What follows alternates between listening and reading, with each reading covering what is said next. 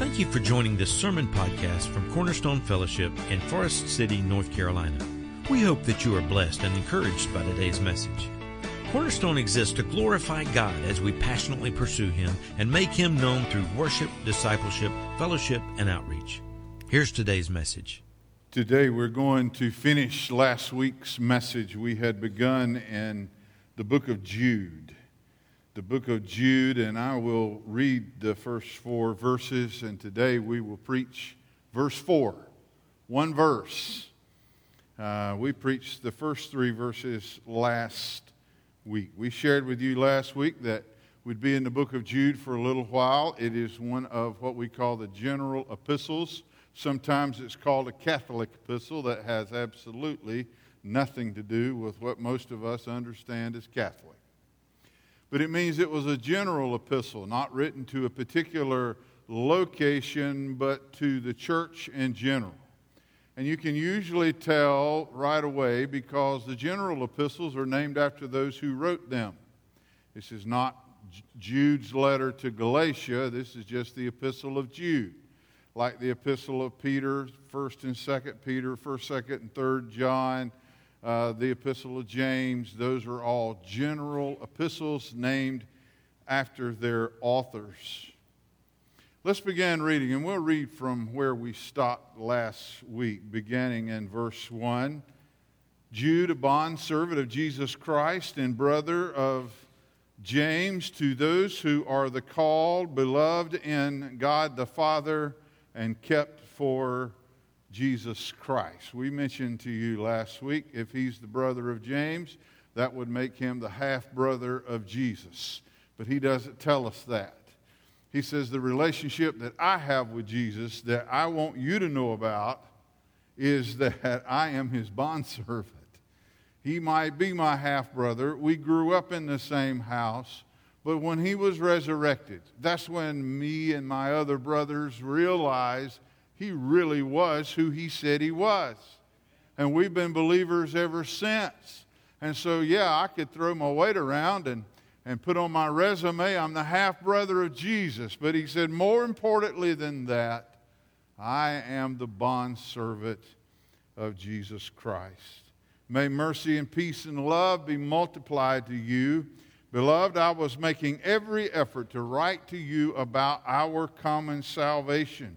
I felt the necessity, though, to write to you, appealing that you contend earnestly for the faith which was once for all handed down to the saints. In our verse today, for certain persons have crept in unnoticed, those who were long beforehand marked out for this condemnation.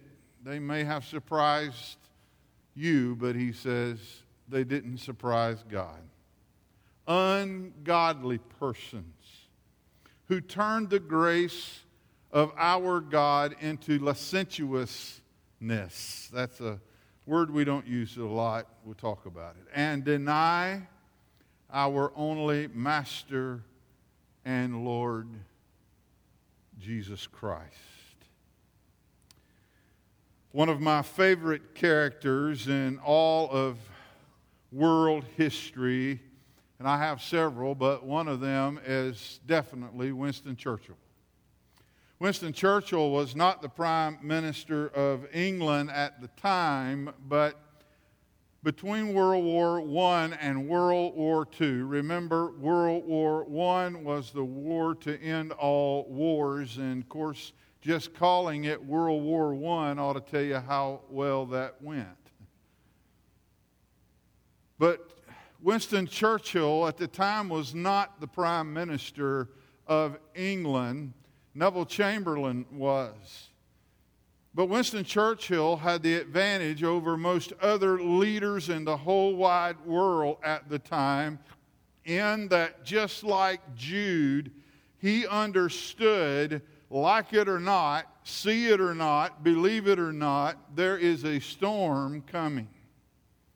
Most of the world was tired of fighting, and most of the world leaders thought that there's a way this time to talk our way out of this, and somehow or another we will get by. And Neville Chamberlain was at the head of that pack, but because he believed that, well, Hitler tells me that he wants the Sudetenland of Czechoslovakia, the western part of Czechoslovakia, and he promises to be a good boy after that. And I'm paraphrasing, but that was basically it. He promised that's all that he wanted, and of course he wanted far more than that. But Neville Chamberlain goes to a meeting with Adolf Hitler. Benito Mussolini was there. Stalin was mad because he wasn't there, and the leader of France at the time. And when you sit down with Benito Mussolini and Adolf Hitler and you expect to come out of that meeting with a really good deal, you're a fool.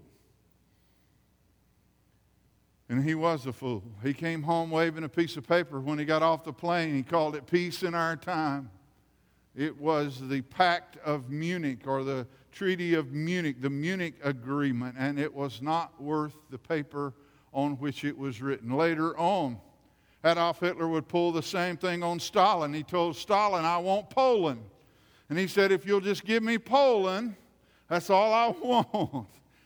And Stalin was a big enough fool to believe him, and they signed a pact. They signed an agreement that they would not go to war with each other for 10 years. And Stalin didn't realize it, but Adolf Hitler was already making plans to invade Russia as well. People thought Churchill was a fool. Later, he would fortunately become prime minister because they realized this man was wiser than we thought.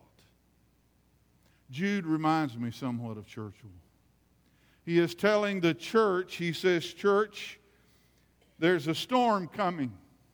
And I would say to you today that as I stand here as a preacher of the Word of God, for us as the church of Jesus Christ worldwide, and I know in some places it's already more evident than here, but I can tell you even here there is a storm that is brewing. I remember when my dad would tell stories about when he was in the Navy, he would say that we would be in a port somewhere in the South Pacific, and he said it'd hardly be a cloud in the sky, and we would get word that a typhoon was coming. And he said we couldn't fight it tied up to the dock. It would tear the ship all to pieces. Our only hope was to get our vessel out to sea, get the nose right into the storm, and fight it with all our might. Otherwise, we were destined to be destroyed.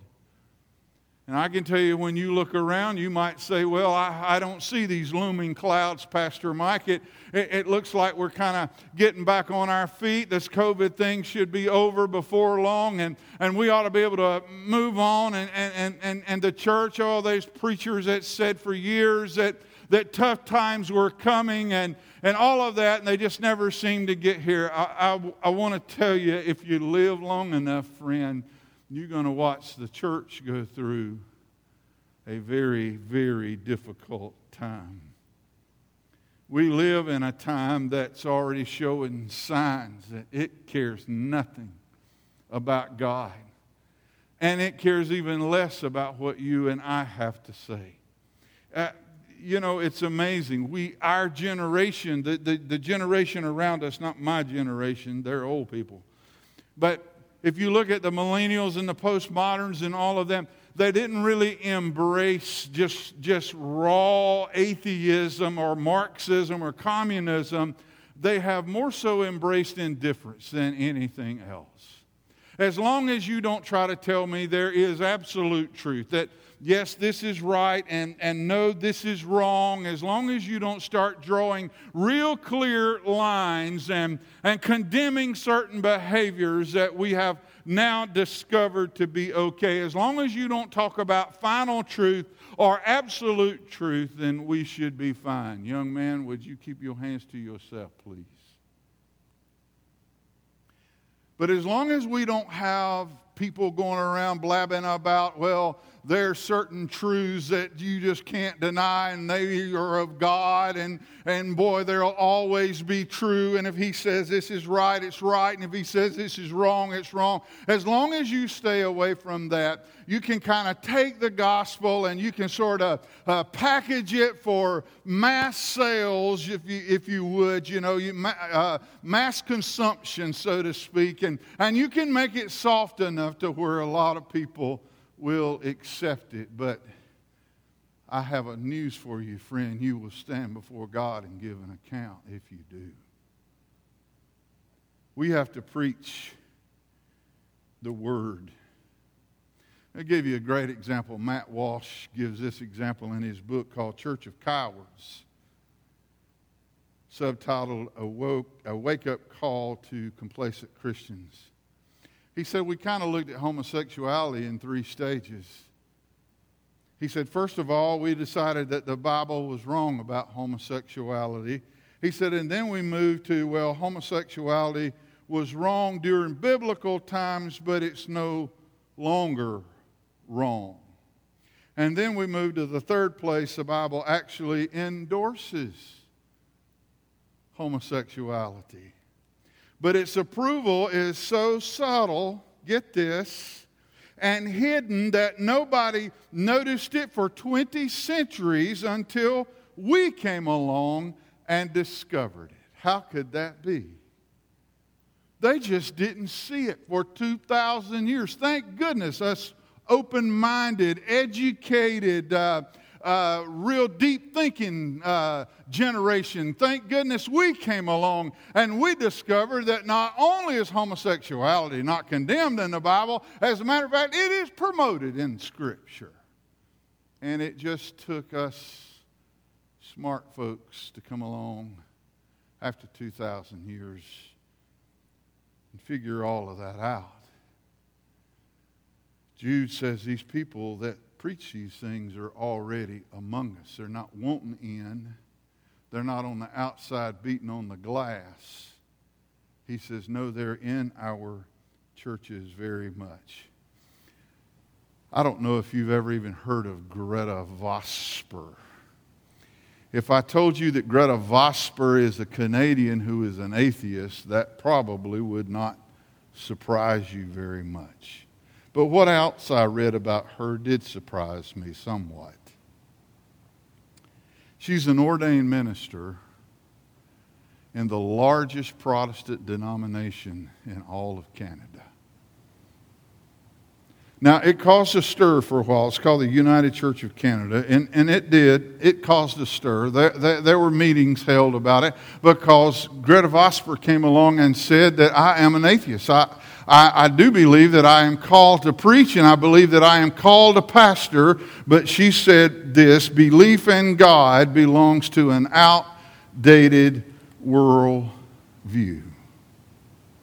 And when it was all said and done, after all of the meetings and after all of the wise folks, all so to speak, came together and discussed it, and the leaders of the denomination, they decided that atheism would now be a legitimate expression of one's personal theology in the United Church of Canada.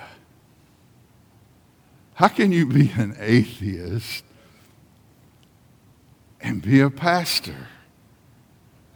Well, part of that is going to go back to our word licentiousness. We'll get to it in a moment. Let's bring it in closer, and then we'll look at our one verse today. I keep saying that because I don't want you to think we're going to be here a long time. Hope it's working. If you ask the average Christian, I want you to listen to this question. If you ask the average Christian to tell you how his or her life would be different if he or she did not believe in Christ, most people would struggle to give you one example. You already loved animals, right? Some of you love cats. I've just heard that, not accusing.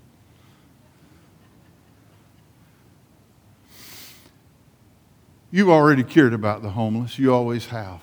You've cared about the downtrodden. There's not a person out there that's poor that you wouldn't like to help better their cause. When you see them on television, it brings you to tears and all of that. And I can tell you, there's so many sitting in our churches and some sitting at home, but I can tell you, they never, ever one time needed Jesus Christ to get them there. His miraculous saving power never helped get them there at all. They already were there. They're nice folks already. They don't steal from their neighbors. They don't cheat at work or whatever. They got a long list of things. They live a good, decent life. And they might attribute some of that to, well, and I am a Christian. But being a Christian has nothing to do with it. Because you could pretty much do everything you're doing right now had you never even heard of Jesus Christ. Nothing miraculous. Nothing going on in your life. You've never been anywhere that you were afraid to go. You stayed home. You never tried anything you couldn't afford. You done figured out you couldn't. You've never done anything that you could honestly say that I know without a doubt, without Jesus Christ in my life, there is no way in the world that I could have ever done such a thing. We just take Jesus and we hook him up to some good, fine people. And we think that, well, that's why old so-and-so used to give Mama some of his turnip greens every year. Because he was a good Christian. I want to tell you, Mama would have got turnip greens with or without Jesus. Because you couldn't name one thing in your life, a lot of us couldn't, that without a shadow of a doubt, I couldn't do it if it were not for the power of God. I use my abilities. I rarely ever step out and do anything that scares me. If I just think for a second I might look like a fool or look embarrassed or whatever, I stay away from those areas. I go wherever I want to go. And when things get to where I don't like them, I go somewhere else. You can do all of that and never have a relationship with Jesus Christ. So let's take a look. Jude says, and I got a much longer list, but I want to get into verse 4. He says these folks are already here. He said they have slipped in unaware. Now, he's talking about heresy. Heresis is a word in ancient times that just meant a pattern of belief. You might say that I hold to the heresis of Plato or whatever. It was a perfectly legitimate, innocent word. But when the Word of God is brought into the picture, then heresis becomes heresy. And that is where we get the word. Because you no longer, and I no longer have the option of just saying, well, this is kind of how I see things. I heard Preacher Mike Sunday. Yeah, I was over there. The guy with the crazy arm. Yeah. Well, boy, I tell you, he really told them. I see things a little different than him. Well, you can see things different than me all day long. Who cares?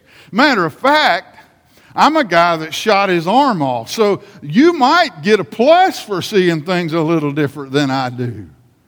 I'm not the brightest bulb in the pack. I can tell you that. But when you begin to look at things that come from the Word of God and you decide, well, I don't know. I've heard that before, but I think that's a bit outdated. It's somewhat antiquated thinking to look at all of those kinds of things and just condemn them outright. Just because it was a sin back then. Oh, there were lots of things. And then you can drag up something out of Leviticus for us. And that'll make you feel even better and say, well, we don't boil our goats in its mother's milk either. Ha, ha, ha. You can do all of those belief calisthenics you want to do. But if God says it's a sin, it's a sin. But Jude says, beware. Let's look at them quickly. He said these folks come in, number one, I love this part. I almost missed it. It's personal. These people are personal in what they bring to our fellowships. When they come in and they begin teaching things that are false. He said it's personal. I like this. He says certain persons have come in. You know, we don't like language like that nowadays. If you listen to the news, we talk about violence. Yes, sir, we got too much violence. Got to do something about violence. Got too many guns. Got to do something about guns. We got racism. Matter of fact, we had rather sell the whole country on this lie that we have systemic across the board, whether you know it or not, racism, rather than to say the words, there are racist people in this world. I can give you a great example. In 2017, a man killed 58 people from his hotel window in Las Vegas, Nevada. Police investigated it, they said, for 8 months and never found a motive. Because you see, we don't have violent people. Not according to today's headlines. We have violence. That's the idea. We've got to attack violence and we've got to attack racism. Let me tell you something. We have racist people and we have violent people in our world. And yeah, I understand there's some people that have guns that don't need them. That's coming from a one-armed man too. But I can tell you this. It's not the gun, and we can blame it on an idea like violence, or we can drum up some critical race theory and talk about racism and how it's systemic and all of that. At some point, if we're ever going to deal with these things, we're going to have to admit to ourselves that we have a world full of lost sinners, and they're mean as a snake, and they'll kill you for $2. We can't do it. You ought to read sometime. Really, the research is out there. FBI has some websites. I'm surprised they're still available. If you looked in 2019, the highest number I found was 13. The lowest number I found was 9. That's how many unarmed black men were killed by police in the whole year. In the whole year. I thought police were on like a war, and they were just killing every person they saw that they didn't like their color. That's never been true. But we can't admit it. And if we could go and look at who's doing the killing and who's doing the dying, it'd probably blow our minds. But we can't even talk about that. We'd rather talk about ideas. I love this. We need to have a conversation about. A conversation.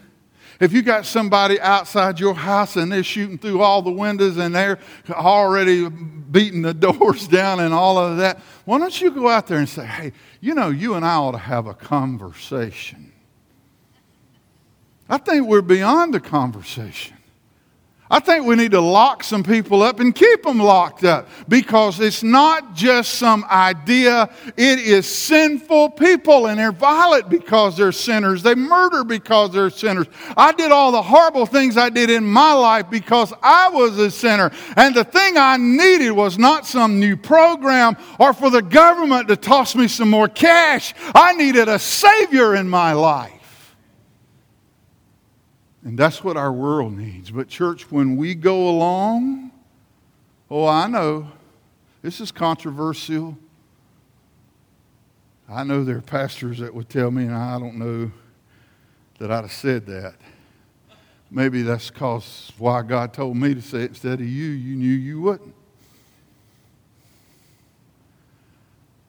When we go along with it, we're going along with a lie. People need Jesus, friend. Not another program. We can elect all the presidents we want. We need a Savior. It's personal. It's private too. It says they crept in unnoticed. Sometimes these false teachers come across like rescuers. You know, there are a lot of things in Scripture that, boy, it'll bother almost anybody. An eternal hell, that's a tough one. It's in Scripture, and there's no denying it. But boy, that's a tough one to wrap your mind around. It might be one of the most difficult theological conundrums that I have found. But I can't just deny it because it is in Scripture, and there are tons of other things. But sometimes these people who creep in, who are teaching heresy, they'll help you with those things. Oh, yeah. Those Bible difficulties, I just can't believe that people all over the world, just because they've never heard of Jesus, are going to go to hell. What if you met somebody today? Maybe they invited you over for a Bible study at their house or whatever, and they had a really good answer for that. It wasn't scriptural, but it helped to comfort you. Boy, those are the suckers they're looking for. Oh, yeah, somebody helped you understand better what God meant by, homosexuality or transgenderism or whatever all of that is. You're going to meet people, I promise you, they're sly. And they can tell you, well, yeah, it does say that, but let me tell you, if you put it in context and whatever else, let me just clear it all up for you. The first lie ever told in the Bible was told by the father of lies, Satan himself. Have you forgotten the lie he told? I hope not. Because the lie he told was to a woman that couldn't figure out, with all these trees and all this fruit, why would God plant one tree in this garden and tell us not to eat of it? She was having a conundrum. I like big words like that. She was having a little conundrum over that. And guess what Satan did? He asked her a question. Has God really said? And she was off to the races. Did he really say that? Does that make sense to you that a loving God would do something like that? Do you really believe that the God you've come to know, your God, your personal God, do you really believe that he would make such a statement? He's a liar. And he's still lying to people today. They're personal, they're private, they're predictable. It says in the same verse, those who were long beforehand marked out for this condemnation. Jude will later tell us, and I'm going to move on from here, but he'll later tell us in verse 11, he's going to bring up some names. He's going to actually name some names for us. He says, woe to them, for they have gone the way of Cain. Well, who is Cain and where is he in the Bible? See, that's what we've got to learn, friend. And I know probably if you've been to coming to Cornerstone very long, you not only know where he is, but you know what the way of Cain means. I'm not telling you God is saying you ought to come to church here, but if you're not in a church that teaches the word, you ought to find one. Because you need to know about Cain. He goes on and he says, some of them headlong, they just rush headlong into the era of Balaam. Where is Balaam in the Bible? About all most people know about him is he had a very, very talented donkey that could speak English, Old English, in the King James. Where is he, though, in Scripture? And then he talks about the rebellion of Korah. Who is Korah? Who are these people? Why don't we know about them? We need to. Because Jude says you're going to meet some just like them. It's personal, it's private, they're predictable. They're also perverted. Ungodly persons who turn the grace of our God into licentiousness. Aselgia is the word in the Greek, which that won't make a lot of sense, but licentiousness, if we look at how we translate it, there's probably better words for that because that's not a word we use a lot, but you do hear in that word the word license. And that's exactly what aselgia means. People that feel like they have a license to do that. I saw a couple the other day. You may have seen them. They've been on the news some. They decided, it's a man, and I don't even know how to tell this. A man and a woman, a mother and a father, and they got a baby.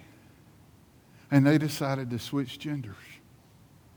And the dad was shocked to find out he couldn't breastfeed.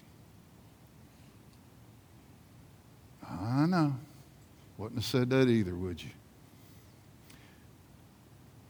These people, I know you do. Sometimes you just slump back in that old recliner and you go, what in the world has happened to this place? They decided to switch genders. You be the man, I'll be the woman. That might be handy if it's time to cut grass, you know, or clean the gutters out. But not when you're raising a child. And they both were piled up in the bed, and I could not tell one from the other. And they had that little baby, and I thought that poor little child is being raised in mass confusion and dysphoria, and it is incredible. How in the world can people feel like they have the freedom to just do something like that? They have a license. They have a license. I've been asked before, because I'm not the world's greatest on keeping my shirt tail pulled down, about why I'm carrying a firearm. Well, I have a license. That's what makes me feel like I have the authority to take it certain places. Some people might not have. When you see people that are doing things that are incredibly out of sorts, that defy even common sense, don't think they're ashamed of it or embarrassed about it. They keep their certificate in a prominent place. I'm a human being. I'm my own God. And I can do what I want because I have a license to live however I choose. I'm not sure if that license has helped him with the breastfeeding. I'll check and get back with you. Personal, private, predictable, perverted, last of all, as we close. Profane. It says they even deny our only Master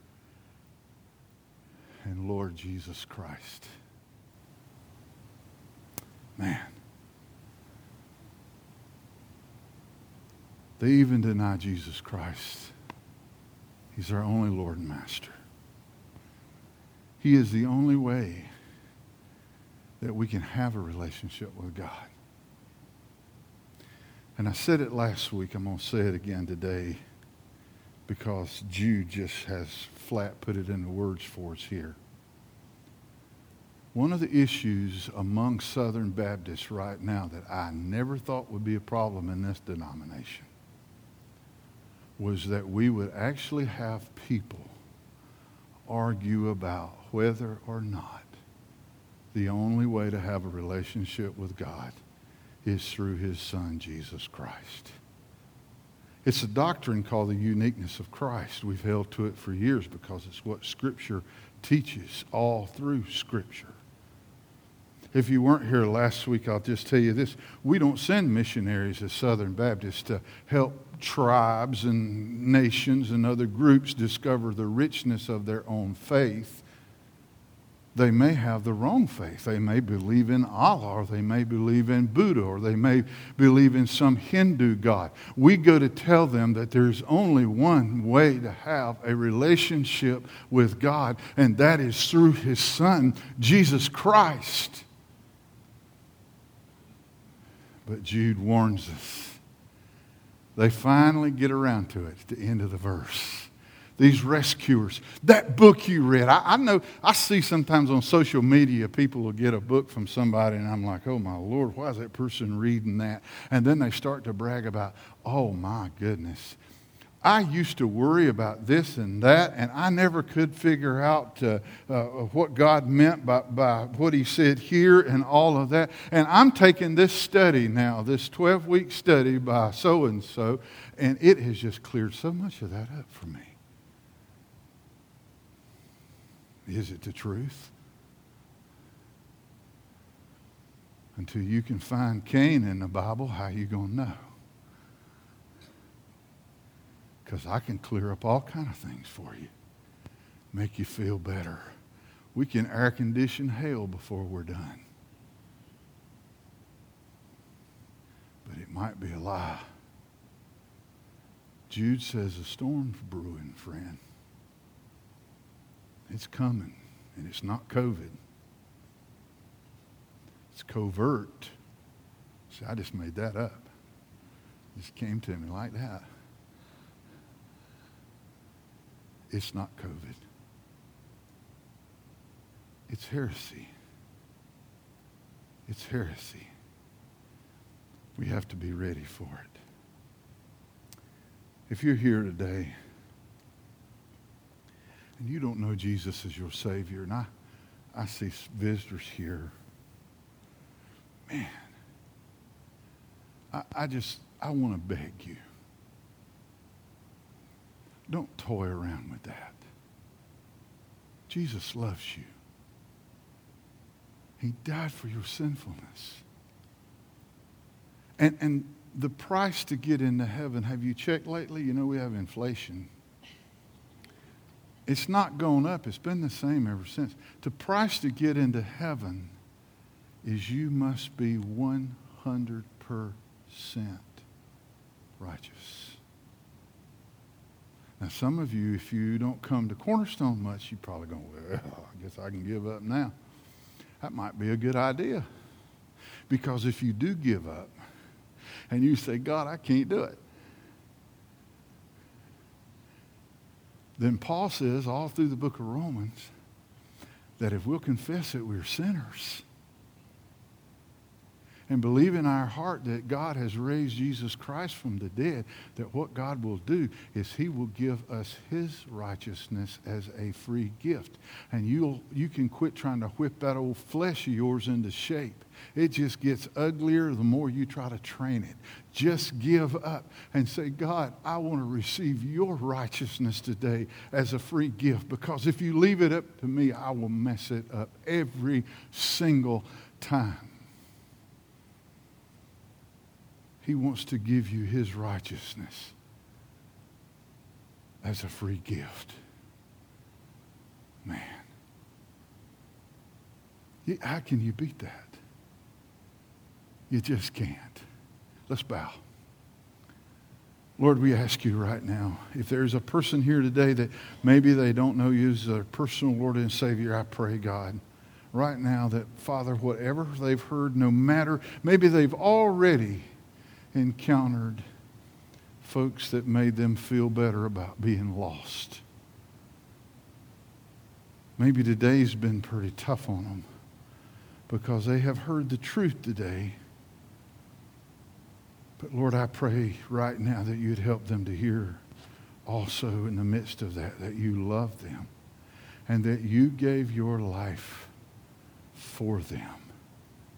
And you want to give your righteousness to them. Lord, I pray right now, Father, if there's anyone here that doesn't know you as their Savior, that right now they would ask you. They would ask you to forgive them of their sinfulness, God. They would be broken before you right now, not arguing, not already planning to maybe give something they heard today down the country, but they would just be humble right now, God, before you. And Lord, they would ask you to be their Savior.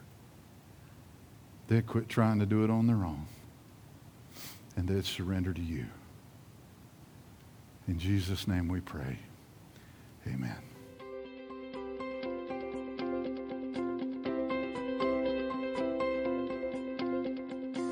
Thank you for joining us today. If you have any questions or would like to know more about Cornerstone, please visit our website at servantsway.com or email us at office@servantsway.com. Cornerstone Fellowship is located at 1186 Hudlow Road, Forest City, North Carolina. Please join us again next week.